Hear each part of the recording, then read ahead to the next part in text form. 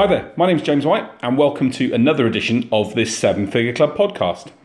So the introduction for this podcast is one that gives me great pleasure really because I had the opportunity a couple of weeks ago to meet this man who basically has sold a global national brand for a significant amount of money. So £220 million is what Mike Clare sold Dreams for. And I was very lucky to get the chance to talk to him about what he did to build Dreams up, some of the business experiences he's learned, one of the key elements around how to recruit the right people. So much great wisdom and advice was shared to me by Mike in the time that we had. So without further ado, I'm going to basically introduce you to a fantastic podcast, a really, really valuable listen for anyone that wants to know how to grow a business and really have some major big dreams about what you want to achieve in the future.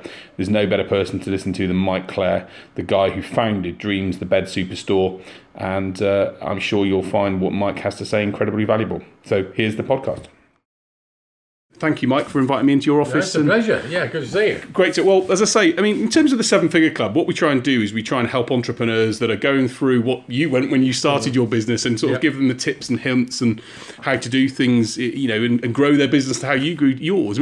Tell a bit about your background and how you sort of started, because obviously you were known and you've known from sort of building Dreams up from nothing to selling it. How did all that start? Well, when I'd always wanted, wasn't called entrepreneurs then because I'm old enough to be you were a businessman or had you self-employed or something, but someone I think in the 90s or something kept referring to people who have their own businesses as entrepreneurs. But no, when I was at school, I used to buy and sell things. I'd buy and sell bikes. I'd buy and sell all sorts of things. I have a famous incident where my mum used to run a shop. So both my mum and my dad had their own business. My dad had a printing business. My mum had a stationery business. Yeah. And they had a cash and carry card sort of for the book of cash and carry. And I'd borrow it and go and get stuff. And I'd just sort of... I hadn't passed my test because I was 16. I was still at High Wycombe College, and I used to buy condoms. And I used to buy gross, that's 144 condoms, and I would sell them individually for twice the price I bought them for. So I had 100% margin, and that was really cool. I sold them at my locker at the High Wycombe College. So if there's any of them that are my age might remember, I was the condom man. I would supply them. What made you get into condoms at that age? Well, just because people were too embarrassed. It wasn't. They didn't have machines then, really, so much, and it was something you could supply. It wasn't illegal. But it was a little bit naughty, but I used to know what everyone was up to. But what a great environment to get to think like that. But I would buy things. I used to buy and sell tents, frame tents, and I would know the price of a frame tent and different types and things. And once I bought a whole...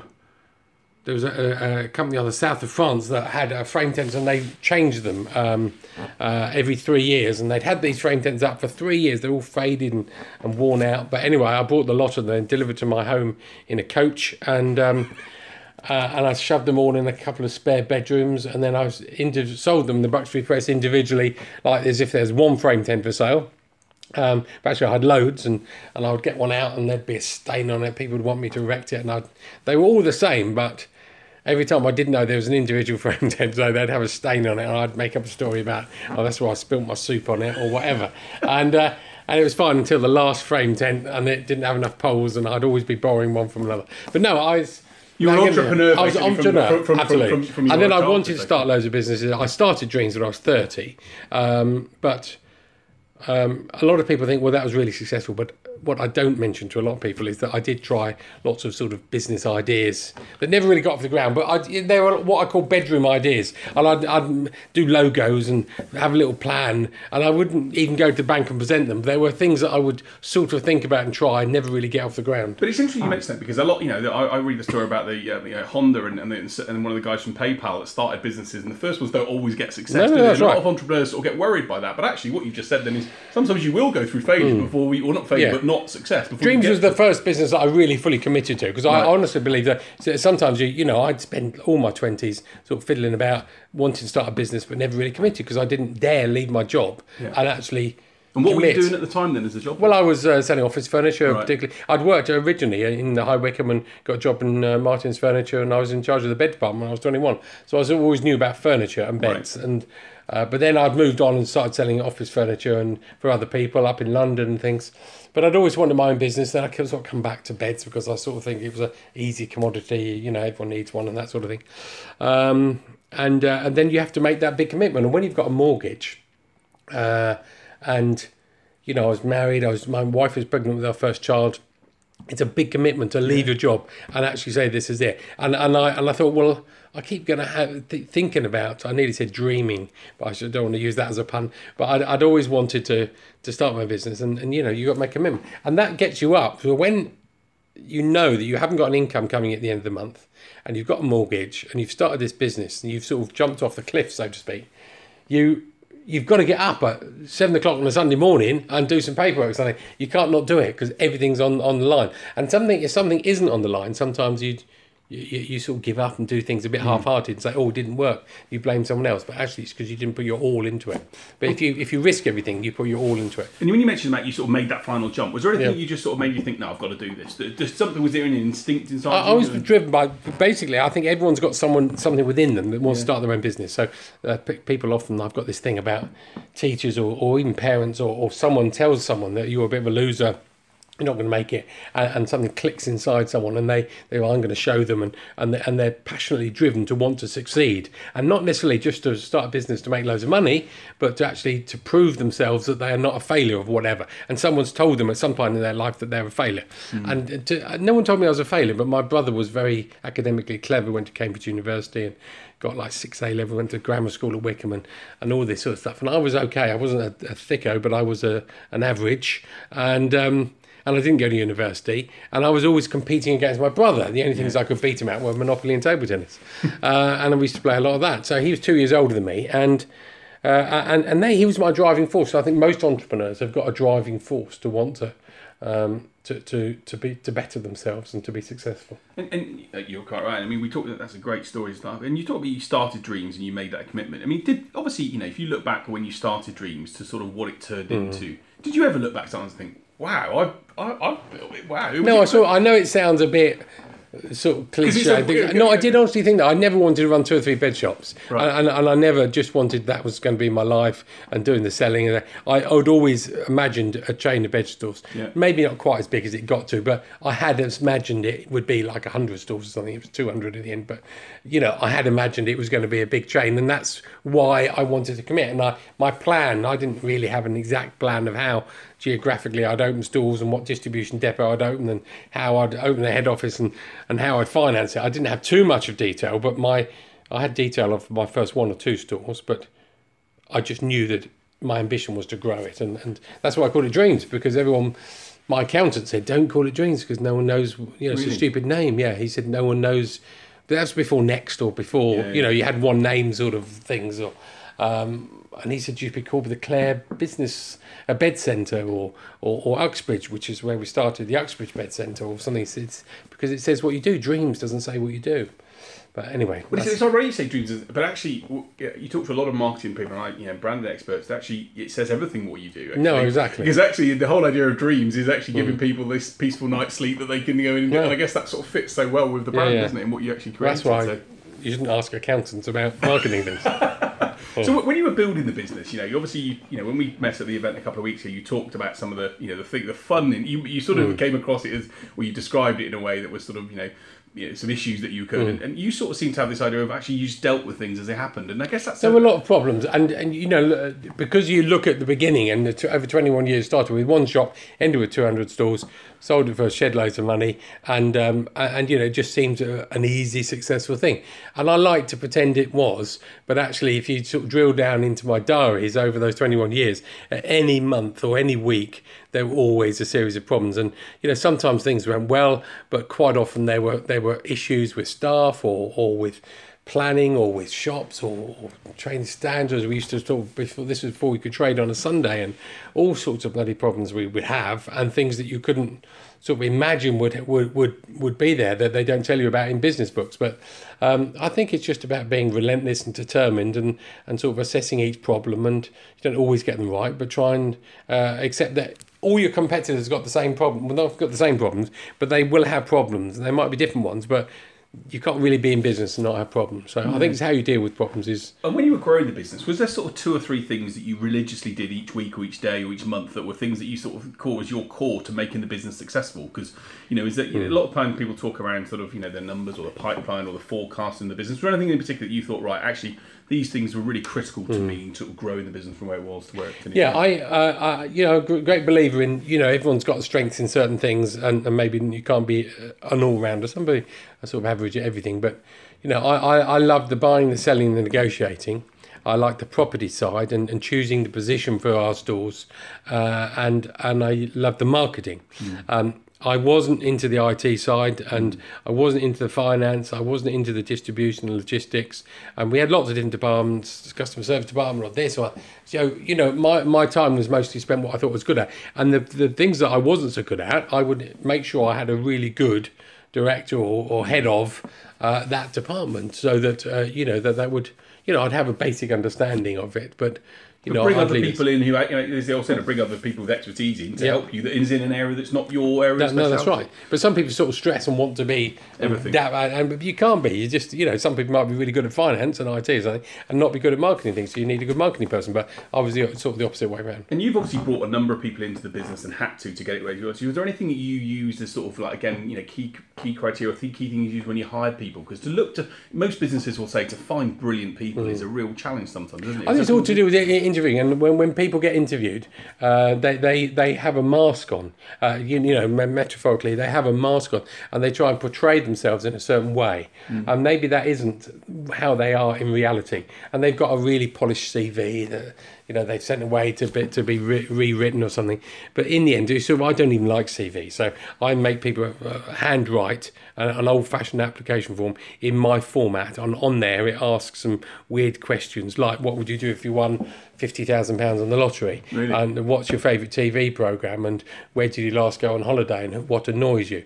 And, it's not like what's your strengths and weaknesses, but they're questions, and everyone has to answer those. So it doesn't matter. In the whole company, everyone had to do them. So we had 2,000 staff, everyone, a director, a van driver, whatever. So they would answer those. And to me, it was just my way. It's not a psychometric test, but of getting rid of the box standard interviewing process and CV and trying to get behind that mask and work what makes people tick. And I'd always say that some people are motivated by different things. Some people it's money, some people it's job title or flexible hours or whatever, or they've been made redundant 2 or 3 times, so they're worried about the company's security and, are you growing or are you going to go bust or something. But people are worried and work for certain particular reasons, and it's fine to find out what that is. So when our biggest day was the Saturdays. It was really important. Everyone had to work on a Saturday. So you say to a potential salesman, are you okay about working on Saturday? They're at an interview, they say yes. So it's a pointless question because they're going to lie to you, most likely. And they might go sick on a Saturday or something if they follow a football match. So I would say, do you follow football? And they go, yeah. And I open into that and they say, oh, yeah, are you a season ticket? Yeah, I'm a season ticket holder of this, that and the other. And you think, you can't work on Saturday. Yeah, that's right. But I wouldn't ask them, do you work on it? Do you want to work? So it's just a matter of getting around. And I'd ask them things, I put them under a huge amount of pressure. Not nastily, but because in business you're under pressure sometimes. There's got a time deadline or whatever, and it's no good them feeling all confident and cocky at an interview. I would put them under pressure. And if they weren't under pressure, I'd put them more and more. I would ask them weird questions. To find out who they are, because I guess I think it was yourself or Nick that said when we were at the event a couple of weeks ago, that said he likes taking people out for dinner in the evening to try and understand the more senior people, we would take them and their wife. So my wife and I, and quite often my HR or my managing director when we got larger, if it's a senior position, we would take them out to a restaurant with their wife, and quite often the wife. So my wife would talk to their wife and they'll chat about, and it's all about, how are your kids and what school do you go to, where do you go on holiday and all of that. And you'd get more information from the wife, but my wife would come back, did you realise that, there's some bit of nugget of information. Whatever, rather than the guy who's got his defences up and is even on guard, even after a couple of glasses of wine. But you can't do that with all levels. No. But it's so important you employ the right people. So I always have this thing about a cap and drugs. So I'd say you can't always employ someone with a cap on the head, which is common sense, attitude and personality. So basically, if you're going to employ, I don't know, a receptionist, or you're going to employ a person to work in the finance department or something, then you assume they can do that job. You have to test that they can do that job, or that they want to do that job, or they're capable. But apart from that, what's their personality like? Are they smiley people? So in my life, everyone it falls into two camps. They're either radiators or drains. Okay. So drains are dirty, smelly, negative, moaning people, and radiators are happy, warm, smiley people. And in the end, you've just got to think, well, are they, a radiator or a drain? And maybe a little bit in between, but you want happy people, because if everyone enjoys their job, there's a great atmosphere and the morale's good and things like that. If you get negative people, they infect other people. You are going to like this, or you won't like this now, because I actually bought 2 beds in my life dreams. One, I think when you still owned it, and one when I think when you sold it. So actually, the fact that it lasted too long was probably the between the thing. And the one thing that impressed me was about the actual friendliness, the engagement of the salespeople involved. I actually found them very engaging, and yet actually it's quite interesting when you go to a few big, larger stores nowadays. The role of sales is a really strange one, isn't it? So how did you? Because actually, people sometimes don't like being approached by people, but on the other hand, to know someone's there to answer questions, how did you sort of engage? Help the salespeople sell? Because if you didn't sell, you wouldn't get obviously the business. I mean, the early days, you'd lead by example. I'd get involved with things. We'd write training manuals and we'd do our own little courses. Latterly, we had training companies come in and with professional companies. In fact, my son used to work for me doing all the training. We had everyone before they worked for us in a store. They would go to a residential training sort of centre and for 2 or 3 days and really go through quite an intensive training thing before they were allowed sort of to talk to customers on the shop floor. But no, we would have all of that about how to approach a customer, how to sort of sell add-ons and more drawers, a larger bed, duvet, pillows, and how to do all that. And when you go into a store, it's a bit intimidating. A big bed shop, it's a bit weird. It's quite often a load of blokes in there, and a woman goes in or whatever. How they don't know anything about beds. You can't even see inside them. They haven't got a zip. What sort of inside? It's all a bit of a mystery. So we try and make it easy, and we're happy and polite and encourage people to lay on the beds. That's what they're there for. I was going to say, because one of the things that is that one of the I remember reading he was an advert or seeing someone actually go try it, and everyone's like, it's this British thing, isn't it? You don't want to jump onto the bed because you're worried about whether you might mark it or stuff. But the idea is, I think, go on, jump on it, try it. It's a great idea, and it makes the customer feel comfortable. And, it's what we would sort of encourage the salesman to lay on a bed, because actually the salesman lays on a bed, but obviously stupidly because he's not buying it. But it just encourages the customer to do it, and they say, well, it's quite sort of normally acceptable, and just getting the customer to open up and speak. That's the main thing with any salespeople. It's actually getting the customer talking about what they want. And the salesman's got 2 ears and 1 mouth, and he doesn't want to keep talking. He's got to listen to what those customer needs are. And we would always, people are going in, and the customers. I always have this thing where if you go into a store, most of us now, if you go into a closed store or anything, the salesman says, "Can I help you?" You sort of think, well, a terrible question to ask, but they do always ask it. They say, "Can I help you?" And the customer says, "No, it's okay, I'm just looking." So you sort of think, well, in the end of the day, the salesman we train, don't say, "Can I help you?" because that's a closed question and they're going to say no. So don't say that. Say something else. Say, "Oh, it's a lovely day today." Or that. But in the end, they don't. So you're trained to do that, and then secretly, when you're not there, you get feedback that they say, "Can I help you?" And then you go into other stores that must know this, big multinational chains, and the salesman saying, "Can I help you?" You think, well, maybe they feel comfortable saying that. And sometimes salesmen won't get off their chair and go and talk to the customer because they're so frightened that they've got to say this clever thing that we've trained them to say, which is not natural for them. They get nervous. But actually, if you allow them to say, "Can I help you?" which is what they're not going to say, but they feel comfortable saying it, and the customer, in their sort of natural way, likes to say, "Can I help you?" because it makes them feel superior. Let them say that. So it's like a greeting. It's like saying, "Oh, hi, how are you? I don't really want to know about your athlete's foot and your bad back, but I've said, how are you?" But if you start to tell me how you are, I'm not interested. But it's a ritual. I say, "How are you?" and you say, "Oh, I'm fine, thanks, how are you?" But it doesn't mean we're fine. It's just a ritual. So the ritual in the store is, "Can I help you?" The customer says, "No, it's okay, I'm just looking." Ritual over. Then the salesman sort of ignores the fact that they said they're just looking and say, "Oh, by the way, the bunk beds are over there and we've got a sale at the moment.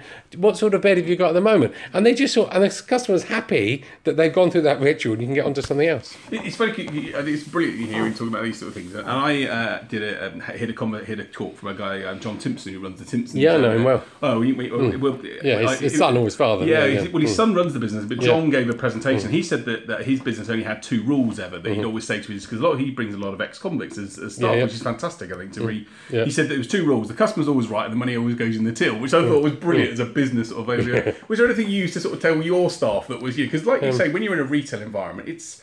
you've got lots of different types of people coming in. Was there any got a couple of mantras you used to give the staff in general? There were loads really. It all depends on different departments, but it was all about courtesy to the customer and reasonableness and common sense. And so we would treat the staff with respect, and we'd expect them in turn to keep the customer with respect and be fair. And to bear in mind that we've got to make a profit at the end of the day, and otherwise business isn't going to continue and survive. We always give loads of bonuses and commissions, so we'd give some sort of incentive to all departments. And sometimes very difficult to give incentives to head office people, but we would think of a way. We used to have something called sounds like a chocolate biscuit, but it's called Hobbs, which is head office bonus scheme. And it would be like a John Lewis scheme. The better the company did, the better they all got something. But we do lots of little things to appreciate staff, saying thank you publicly and privately, and giving them birthday cards, because everyone gives their staff a Christmas card, but does their boss remember their actual birthday? And I always sort of think you've got to be able to understand what makes that staff tick. So their immediate line manager should know about their hobbies and their families, because everyone's got a family life, haven't they? Apart from their work life, they've got a social side somewhere. And if you understand what it is, and they like to play cricket, or they want to go fishing, or they want to do that, and what it is, you can understand, and there can be a bit of give and take in the relationship. And it's really important you mention that, because actually what you've just described then is one of the things I've talked to a lot of business people and uber successful people like yourself, said it's about people. At the end of the day, it's about understanding people, isn't it? Both at the customer side, but also at your staff side, and those 2 elements. And from what you said, and from some of the things, people were key to what you did. No, very, very much so. It's and it's about being happy and going in with a smile on your face, even if you've got a headache and you're feeling a bit down. You've got to go in. If you've got loads of staff, they look at you, they can suss your mood straight away.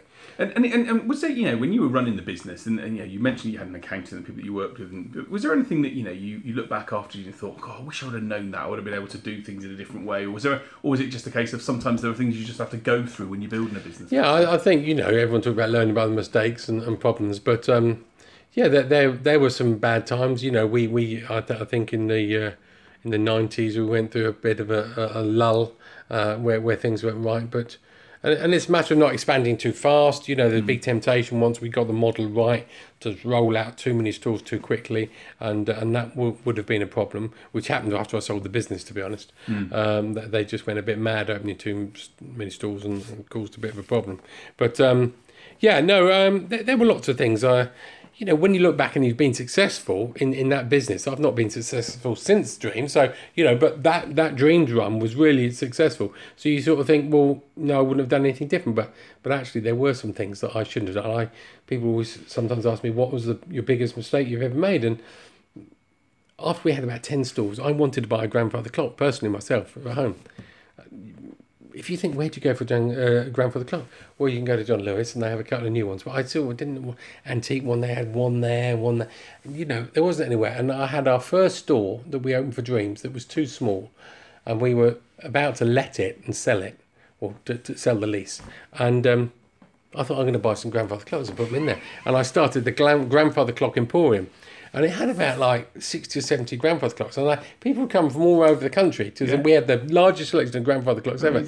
And it was like, because I had this sales per square foot. And actually, a grandfather clock, you'd cost £2,000 or £3,000, but it only took about a square foot. So actually, I had quite a lot of them, and my sales per square foot were really good. Yeah. And, it was not a busy thing. You don't have lots of customer flow. But when people did come in, you had a better selection than anyone else. And I thought it was a cool thing. And then we opened something called the Clock Emporium in Tottenham Court Road, which was cuckoo clocks and alarm clocks and every sort of clock, and there was the gift market, which I didn't really know, and we got to 3 clock shops, and I was still doing all my dream stores, and that was going well, and then I was doing all these clocks, and then they won't really make money, but they're breaking even, and it was taking all my time. Do you get it? Time.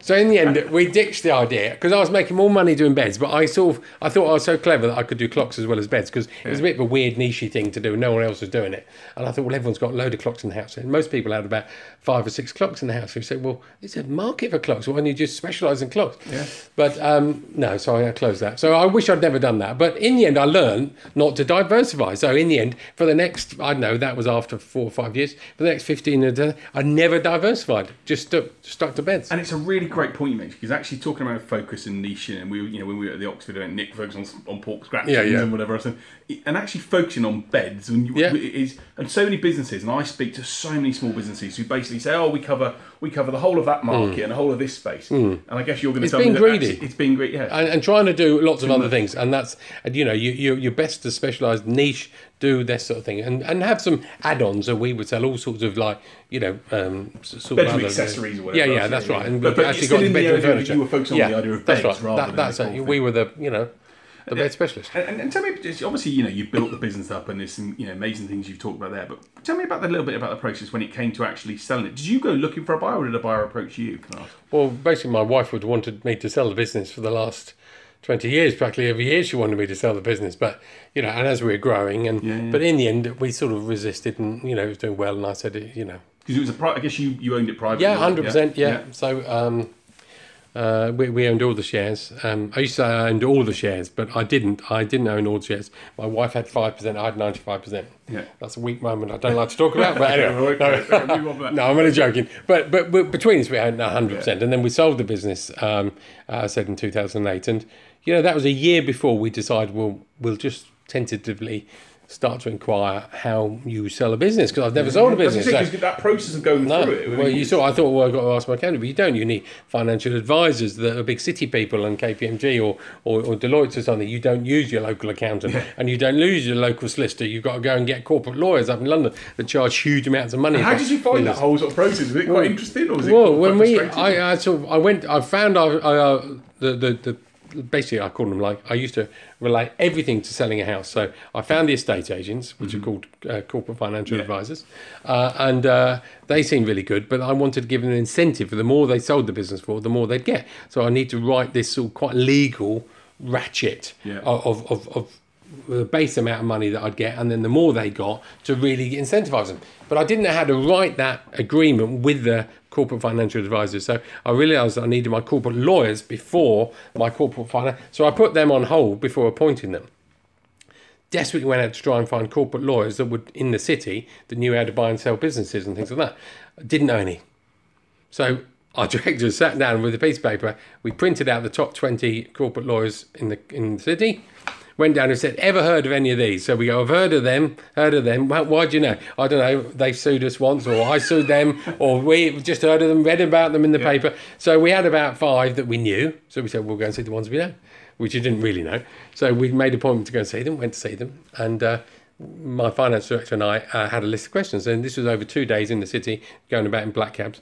And we asked each of these people. They were really excited to help sell us. It was Dreams of Sale. It was a well-known brand, isn't it? Yeah, confidential, but And they, we said, one is how much you're going to charge, and how would you go through the process, and how would you help us, and what would you advise us? And they told us all this stuff. And I said, and if we don't appoint you, it was my finance director's actual question. Always at the end, he said, if we don't appoint you, who else would you suggest we talk to? And they all suggested. Out of the 5, 4 suggested a company that we'd never heard of that was quite low down on the list, but we'd never heard of them. But they all suggest go to that one. So we said, we'll have to go to that one. So we went to that, and that's who we appointed. So and we got them, and then they helped us write the ratchet for the corporate financial advisors, which really worked well. And we went from there. It's interesting because, as you saw, I have a model called TrackFair, which I use, which is the foundations for success. And one of the things is the art final I was recommending. It's interesting that those 4 lawyers all recommended this one person. I know, but that's stupid. Recommended. But they're being honest. They're actually sort of thinking, and they, they want to sort of sort of not the question they'd expect. But it was like going into I used to call it like going into the Lion's Den. It was a whole different speak and world and type of thing, and just all their ways of dealing with it. And you've got to run your business at the same time. Yeah. So it took about a year to sell, 9 months actually. But during that time, everyone's looking at your business week by week, saying, "Well, how are you doing? Is there a dip? Is it lulling? Is it not doing very well?" So you've got to sort of spin the plates. You've got to spin the business. Business got to really be doing well as you're selling it, because people are looking for the future projections. But you've also got to spend half your bloody time in the city talking to all these people, working out this whole information memorandum, vendor due diligence, all this sort of bollocks that I didn't understand all this logo and how all this speak that they would talk about. But you learn and you get it right. And it's part of life's experience, I guess, to go through this. But the moment actually sort of when it, the day it done, can you remember the actual day when it was physically finally done, when you actually sold it? You remember the day? 7th of March. 7th of March. And how did you feel? Because obviously the feeling of... It's 11 p.m. at night, so, and the lights were going out in the office block at midnight, and so we did the deal at 11 o'clock. Well, it wasn't. It was their lawyers, Allen and Overy. So we were in meeting room 112. I do remember it very well. And everyone gets the champagne. Now, all the lawyers come into one room together. There was I think 18 different lawyers in there at the time, because the banks had to fund it for the private equity company, and then they had their lawyers, and then there was different shareholders of the new company, and then there was us on our side, and there was it was like massive. But everyone sort of, you got to trust like a marathon people basically to get through, and hundreds of paper, different bits of paper to sign. It's not just one or two. You go round and everyone, and I wanted a video of me signing it all, and they wouldn't allow it. They said, no, you don't do that sort of thing. And then when you've done the deal, everyone sort of opens champagne, the deal's done, someone makes a speech and say, is everyone happy? And then someone gives a gift, the lawyer gives a gift to so-and-so, someone gives a gift to something else, and then you sort of walk away. My wife and I walk out of the building, we just sort of look at each other and think, oh, wow, it's 11 o'clock at night, well, so I think we sold the business, And of course, and that feeling of because it's well documented that you sold it for a massive amount of money. Did it make you feel, wow, I've done this? Or was, because at the end of the day, a lot of times when you talk to people no, it's a bit of a downer. Not quite, because I was very sad, because I love the business, love the people. It's your baby. Well, in the end, I wouldn't do an earn out, so I left. So that was on the Monday. So I then wasn't employed, and we had an embargo on telling anyone till 9 o'clock on the Monday morning. So I had a good weekend. Trust me. Did you? I was going to say, you were able to talk about that weekend? Was it a real?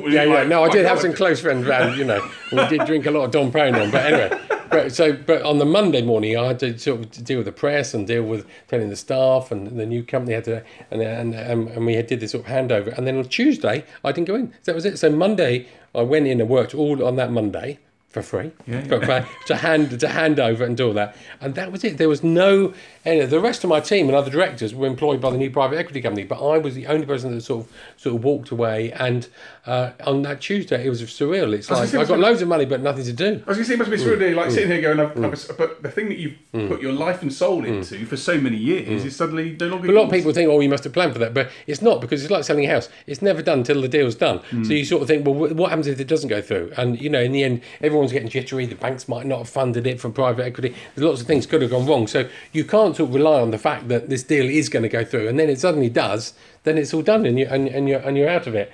So it was it was a funny time and quite difficult to deal with, to be honest. Yeah, and I can see and with the children and friends, and everyone sort of treats you a little bit differently, and there's a lot of press, national press sort of talk about it, and you then don't know where to go with that. You start charity, do all the normal stuff, go on some lovely holidays and things. But then after you've done your holidays and done your charity stuff, then you sort of think, now what? I was going to say, because a man like yourself, who was so driven working Saturdays and Sundays and every sort of day to build your business, to suddenly be in a position of like, well, like you say, it's a big change. And I've talked to other entrepreneurs that have sold the business that find it, like you say, everyone says, it must be amazing. And they have that feeling, like you just said, a bit of like, well, actually I was... But you've created something in Clare & Co, talking about your new company, which is incredible in terms of the venue. Tell everyone just so... Because I'd like to put a thing for the bit, because it's some incredible venues that you guys have. We just brought unusual properties that needed doing up. And my wife and I sort of liked the idea of the refurbishment and that, and we could afford to do it. So we brought castles in Scotland and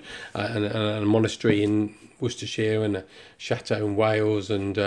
the forts in Portsmouth, in the Solent, and we went about doing them up, and it was great fun, and really sort of enjoyed it, and then turned them into sort of venues for big conferences or weddings or parties and things like that. And they're really hotels now. So we specialise in bigger events, but actually we turn them into more standard hotels, but in unusual venues. So and that business obviously is still, you're passionate about it now because actually you're doing these things. Does it give you? When you compare that versus Dreams, is it difficult to compare, or how do the two sort of operate? Yeah, no, it is slightly different because, I had all my eggs in one basket at Dreams. If Dreams had gone wrong, then, I would have lost everything. Whereas now, you sort of, it's not a hobby business, but it's, it's a business that I do. Yeah, that's right. Well, I don't come in every day. Yeah. I come in 2 or 3 days a week now and things like that. And I visit the venues, and it's a bit more enjoyable and not so much pressure, and I've got a great team of people that run it. And if I said to you what's Mike Clare's big passion now in terms of what you want to make happen, because you've built this business, you've achieved so much, you've got so much knowledge, and you mentioned at the start you enjoyed passing it on and helping other people with that. Is that something that's a big passion for you to help other people? I try and my charity, the Clare Foundation, helps other charities to become more commercial and efficient, because I sort of feel there's a lot of inefficiency and it's the opposite of entrepreneurialism within charities. Sometimes, they're a bit overly cautious and a bit laid back and they're not very good. They're nice people, charities in general, so I shouldn't generalise because there's lots of exceptions, but in general terms, I always think the charity people, quite often volunteers or whatever, they're nice church-going people that you'd love to have as your neighbour. They're very kind, they're very honest. But they're sometimes not very good at writing a business plan or negotiating and doing some of those sort of business side. And I try and generally help charities sort of wise up a bit to some of the entrepreneurial type things that they should be doing. Because in the end, the money goes to beneficiaries, but it's still a process that they're going through. So. And you weren't tempted to buy any sports clubs when you made your money? No. I was going to say, because I haven't talked whether you're a football or sports or background, but the other thing, you see a lot of very successful people that sell a business and suddenly they find half their wealth goes in a sports club. That wasn't it? No, well, I've done that. I mean, Amazing Venues has been okay, and it's not been as profitable as Dreams has been, but I've enjoyed the process that I'm on at the moment. So no, we've travelled a lot. Travelling is great. Some people call it holidays. I don't like to call it holidays, but it's sort of holidays, but it's sort of travel. So. And is there a place? While we're on that point, is there a place in the world you say to people you should go to? I mean, I'd love it. Anyone you think but one of the best places you've ever been? But sort of South Seas, sort of those sort of south of Hawaii and Bora Bora and those sort of places, all really very nice. We had beautiful time out there for about sort of 8 or 10 weeks, sailing around those islands, but. Necker Island or something like that. There's some lovely places. You've been to Richard Branson's Island? Yeah. I've got to ask you a question around that. So was that an invite? Do you know Richard well, I guess, yourself? Well, no, he's there and he comes and has dinner with you, and he's part of your holiday, really. You've got the whole island. So you basically get to book it. You have the whole island, and there's about 20-odd people you can take, and, they've got about 50 staff, and, he's there. So he's pretty cool, and, he's like... encourages you to play stupid beach games, and you swim around the island with him, and he swims around every day when he's there. And it's a long way. And what's it like? This is sorry. I mean, this is just amazing. The ability to go and say, I'm going to hire Necker Island. Did you not think when you've done it, think I've really made it? It's quite incredible to do something like that, isn't it? Yeah, no, it's lucky. I say lucky. I shouldn't say lucky because I've always said it's hard work and an element of skill. I always say success is down to hard work and skill and luck, but not in the equal quantity. So it's much more about hard work than and being determined and persevering, as we said earlier. You need a bit of luck, but it's not all about luck. And was there anything that he mentioned to you when you had dinner on his island that you thought, interesting feedback? Yeah, no, he's a lovely guy. Everyone says, one of my questions, by the way, on my interview form is, who do you most admire? People put down Winston Churchill or my father or whatever, but most common people put Richard Branson. He's such a popular entrepreneur, isn't he? He is the one that everyone wants to be like, because he's a happy guy and he's fun, he's a little bit naughty, but he's very, very successful. He's a billionaire, and he started with nothing. You think, quite, he's ticked all the boxes, isn't he? He's happy and he's great and he's down to it. But I was in an event somewhere else, and someone had asked him the same question. Actually, someone asked him what would determine to look back on your life that you've been a success. And he said something about that I've brought my children up the right way. And I thought that said everything about the man that actually wasn't worried about what he created. It was about actually the legacy. But look, it's been amazing to talk to you, and I've enjoyed it. Just a couple of final things from my perspective. I know you're a busy man. I mean, in terms of one thing that you think about the business world now when you started? Is there anything you've noticed from when you started Dreams and when you to where the business world is now? Or do you think that the commonalities of business are the same pretty much? No, I just think the world is changing very fast, whether it's politics or technology or whatever. And you've got to be really fast. You've got to have some young people on board to be able to know what what's happening. Because I don't know, even 30, 50 years ago, you could be a certain trade and do that, and you could sort of near enough be certain that in your lifetime nothing will really change. There'll be the odd thing that might change, but nowadays things are moving so fast. How do you plan if you started a business now and you're going to run it? Even if you said, I'm only going to run this business for 10 years and then sell it, you sort of think, what will the world be like in 10 years? It is driverless cars. There'll be this. How's this? What's the politics? What's the shape? What? So it's a sort of bit frightening, but that means there's opportunities as well, isn't there? Yeah, so you've got to be adaptable to change. Yeah, which I think is probably a key thing in business anyway. So, and the final thing for me, if you were to, if you could go back, in time and give yourself one bit of advice, what would it be? Apart from not starting the clock shops. I think that's a brilliant story. I love it. Yeah, no, but something that I've done wrong, you mean, or something that I would change. Just if you could go back in time and give yourself one bit of advice, even you don't. Oh, I see. Yeah. Just anything. Well, I maybe wouldn't. I would have brought Dreams back again. So basically, when I sold it 5 years later, I could have brought it back for 10% of what I sold it for, and I never did because I'd started all these amazing venues, and I was. Shouldn't I? And I nearly did. My wife didn't want me to, but I should have brought it back again because it's now even more successful than when I'd had it. And I could have done that the second time. I would love to have done that.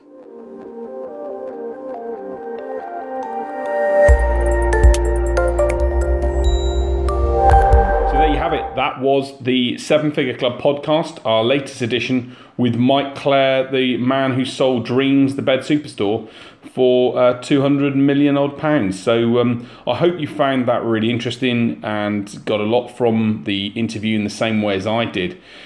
People like Mike very kindly give up their time to share their thoughts and their experiences on how to become successful in business. And I believe that without the input from business leaders like this, the job for us all as aspiring entrepreneurs and growing businesses and business owners is much tougher.